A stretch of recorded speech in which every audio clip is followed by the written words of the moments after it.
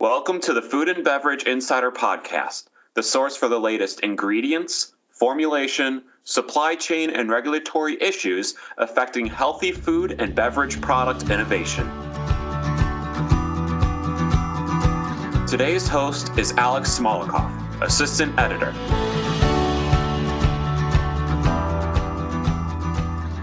I'm Alex Smolikoff, and welcome to another edition of the Food and Beverage Insider Podcast. With me on the phone today, I have Ben Koren, co-CEO and co-founder of Go Big Energy and Wellness Shots. So thank you for joining us today, Ben. I'm looking forward to having a conversation with you today about your business and mostly about how the current COVID-19 pandemic and its far-reaching effects have impacted your business and maybe the industry as a whole a little bit. So thanks again for taking some time out of your day to join me today. Thanks for having me, Alex. So I guess we'll start just with a quick overview in case anybody, isn't familiar with your company. So could you just describe what is Go Big? What type of business do you do? What are your products like? Just a brief overview of the business itself. Yeah, Go Big is an all-natural energy and wellness shot. We are the first and only energy shots to deliver on the energy that most consumers expect from a shot. We are a new business. We just launched in February direct to consumer and through a number of gyms in the New York City area. And obviously, the time since our launch has been extremely eventful. So I'm happy to talk about any of that. Yeah, so I guess let's just dive right into it. Could you kind of explain, how has the pandemic impacted your business, especially a business that A, launched so recently, and B, you said really does a lot of business in some of the areas in the country that have been hit the hardest. What has that impact been like on your business, whether it be total sales, trying to procure ingredients, maybe manufacturing and business slowdowns? What has that impact been like on the business? So I'll take the supply side first because I know that's a huge issue in the industry right now. We were super fortunate, I guess, our timing in one sense because we had just done an enormous run for our launch right beforehand. So that was before any of this happened. We have reached out to all of our suppliers regarding the status, and it seems that most people are keeping supply chains open. With our ingredients, at least. I do know that a lot of other companies are having trouble, though, on the supply side. On the demand side, we launched direct to consumer. I think that was extremely fortunate because online shopping is doing well generally in the country. In terms of our product, it's actually been pretty incredible to see the response. People have been super leaning into the wellness aspect of, or have been attracted to the wellness aspect of what we're doing. So sales have been actually we blew through our projections in the first couple of weeks. So we're really happy about that. On the negative side, another big part of our strategy at launch was to partner with gyms. And that was going great. In the first couple of weeks, we got a number of orders from some pretty cool places in New York. And those were all put on hold. Our partners pretty much universally have been forced to close down temporarily. And yeah, we really feel for them. I mean, that's obviously totally understandable. So, a lot of different things happening in the market, both positive and negative. To touch a little bit on the supply side of things, I know that you had mentioned in a previous conversation you and I had that you have at least 2 suppliers lined up for every ingredient that you need. Was that done with the foresight of maybe there would be future or possible disruptions in the supply chain? What was the reasoning behind making sure that you had at least 2 suppliers for every ingredient, which I assume is something that has really paid off in times like these? Yeah, that's a really great question. So I can't take any credit for it at all. That's my co-founder, Vivi. She is the person that owns operations generally in our company. So she's Brazilian. I lived in Brazil, worked in Brazil for a number of years earlier in my career. And Brazil is a country that deals with crises on a scale and a frequency that's much greater than what we deal with in the United States. And that was something that she was just like, we need to have 2 suppliers at least for every single ingredient in case something happens. And I think that was probably because of her experience working in manufacturing in Brazil. she owns that. I take her lead on it, and I was like, well, that sounds great. But there, in no way did we foresee any of this happening. But she's just amazing. So yeah, I mean, clearly that was a great thing that we did a bunch of work up front to do. That's a really interesting. I never would have thought that maybe that type of experience could lead to such a in hindsight, great decision on your end. So that's really interesting. I didn't think of that until you just asked that question. But yeah, that it's all her. It's all credit to her. And then on the sales side of things, obviously I would imagine that when the country gets back to a state of semi-normalcy and gyms and things start to open up, that end of the business will continue. But has this had any effect on maybe what your percentage focus is on direct to consumer online versus supplying places like gyms? Or do you think that your business might be changed moving forward because of what's happened here, where maybe you'll have more of a focus online even into the future when maybe it's less of a necessity? Yeah. So online versus traditional retail channels, right? Like that's a big question that I think any company launching right now asks. The reason we launched online is because, the way that we approach it is our first goal is not sales. It's really to get to know our customer. And we test, we iterate, we get as much feedback as possible. Really, when you launch a company, you have a thesis about who your core customer is. But then when you actually put it out into the world and people are buying, things can change. We found customers that are super passionate about our product that we literally never thought would be our customers, at least at this point in time. That direct customer relationship is really, really valuable in terms of the initial stages of just really figuring out your business. So that's why we launched direct to consumer.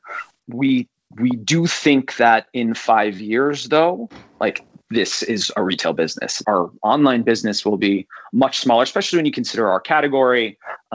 We think that, our best customers will be subscribing online, but there's so many occasions for an energy drink purchase that is an impulse purchase, right? Sure. So that's the ultimate goal. In terms of your question about how this impacts our plans going forward, we have seen, the cancellation of Expo West is an enormous thing in this industry. Grocery stores are generally crushing it right now, but their entire innovation cycle has been completely disrupted, or interrupted rather. So new products are really not going to be coming to market for a number of months later than when they were going to.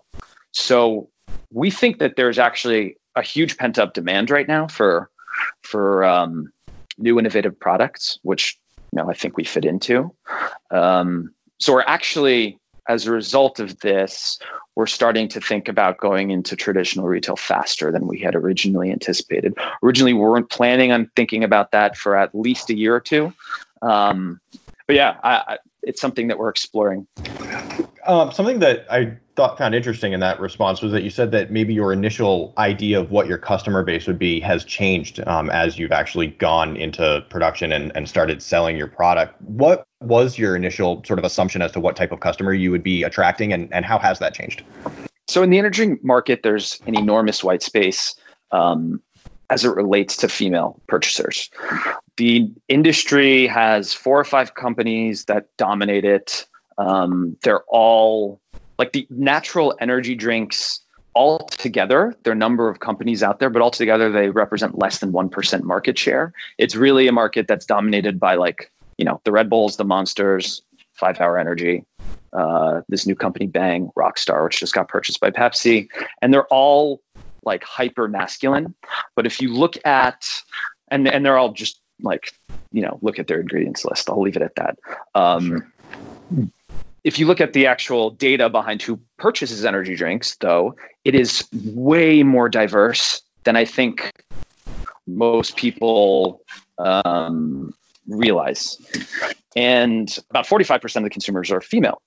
And our thesis always was that there's an enormous emotional white space, people speaking to, there's so many, our industry is just so far to one side. We think that there's just a lot to be explored from a branding perspective. And then obviously with the cleaner ingredients, that trend is universal across grocery and CPG categories. But yeah, our thesis was that, there's an enormous white space, particularly with women. We thought that kind of our archetypal customer would be, at least in the very beginning, because we have a premium product that's wellness focused. We thought that, CrossFit would be a huge fit. And then, people in cities that maybe do SoulCycle or go to the gym, people generally focused on fitness and what they're putting into their body, which that has been proven true. But the amazing thing about the internet, right? And like direct to consumers, we have customers in Wyoming, we have customers in, Arizona, not just New York and LA. And yeah, basically we've, without going into too much detail, we're getting data points that truly suggest that this has mass market potential. We didn't think we'd get there so fast. But to give you just like one anecdote, right? We have this one customer who, works night shifts. We're not sure. I don't know exactly what her job is, but she has subscribed and is buying boxes for all of her colleagues, some of whom don't have credit cards, because they're all trying to get off of 5-hour energy, which they all think is not healthy. And they found our product and they love it. So it's been really interesting.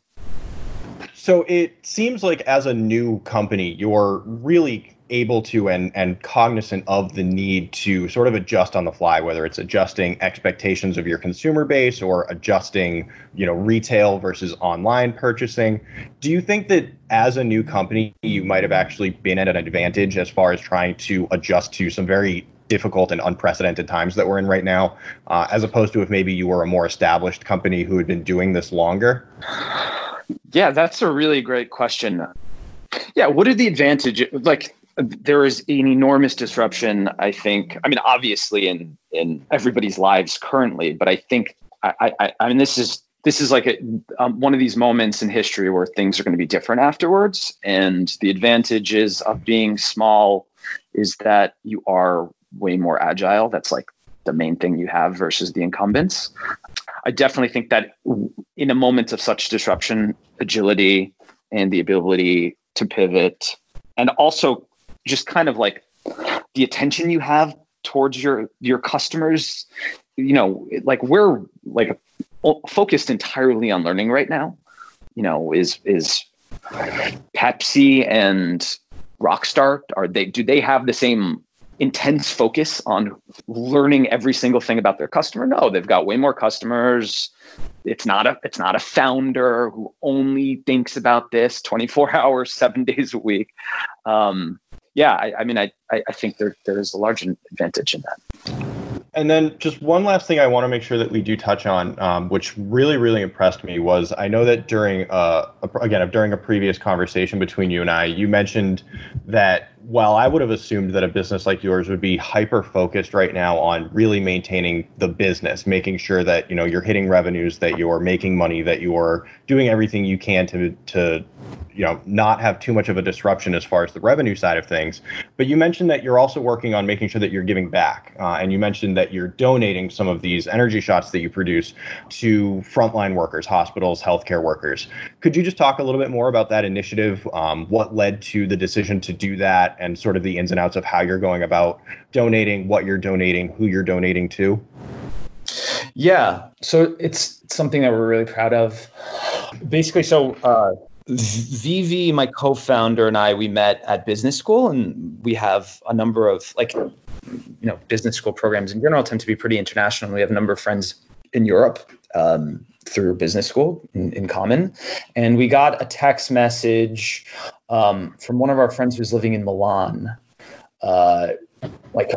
slightly before it really got bad here in the US, explaining what was going on there and the situation in the hospitals and how overworked the whole system is, but obviously the people at the front, the first responders. So we're like, wow, all right, we should help.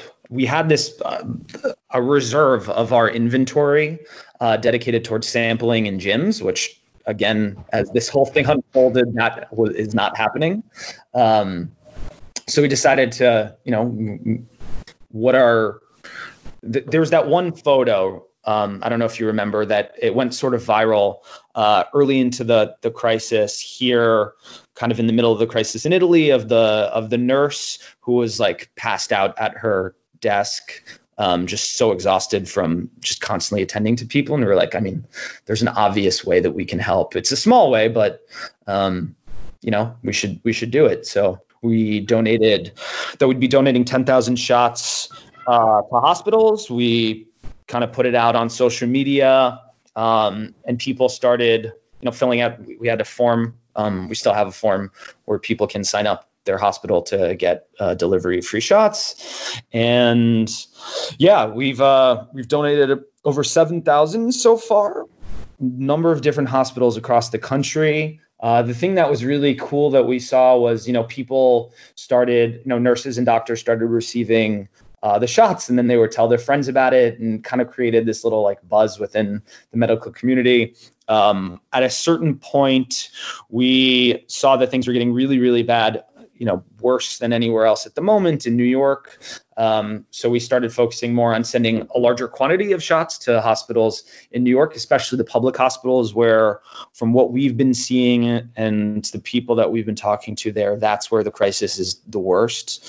And like people are doing really amazing things and having obviously a really, going through a really difficult time, but doing obviously incredible heroic work. So yeah, like hospitals in Queens, Bronx, Brooklyn. And yeah, we will have donated 10,000 shots probably, in the next week or two. And we're thinking about how we can extend that because, obviously we want to help as much as possible. That's really great. I mean, as a small business, knowing and realizing very quickly, it seemed that there was something that you could do with, whether it be extra inventory that you would plan to use for some of these expo shows that unfortunately had to be canceled, or the gyms that are closed, for you to be able to turn around and say, we can do something helpful with this extra inventory. And what you're doing, I think, is amazing. So that's just a really cool thing that you guys are doing. And I'm glad that we were able to talk a little bit more in depth about it. Yeah, thanks, Alex. I think that I need your help in getting the word out as well. Yeah, I mean, you said that people can sign up to try and, basically apply to have some of these shots sent to them. Where can people do that? Yeah, there's a link in the bio of our Instagram account, which is Go Big Energy. The handle. Awesome. At Go Big Energy on Instagram. That's perfect. I'll make sure that people hear about that. And, if anyone out there is listening who this might apply to, definitely go try and sign up and get some free, delicious, and very helpful energy shots. Ben, thank you again so much for joining me, for answering some of my questions a couple of weeks ago for an article, and for elaborating on those answers today. I think what your company is doing is really great, and I think that it offers a really interesting glimpse into how small businesses in this industry can and are sort of trying to mitigate, again, an unprecedented time that we don't know when it's going to end. And I think that the advice that you're able to give and the lessons that you're able to teach as to how to work around those and make the most of them is very important stuff. So thank you for coming on and sharing that with me today. Thanks, Alex. Really appreciate you having me.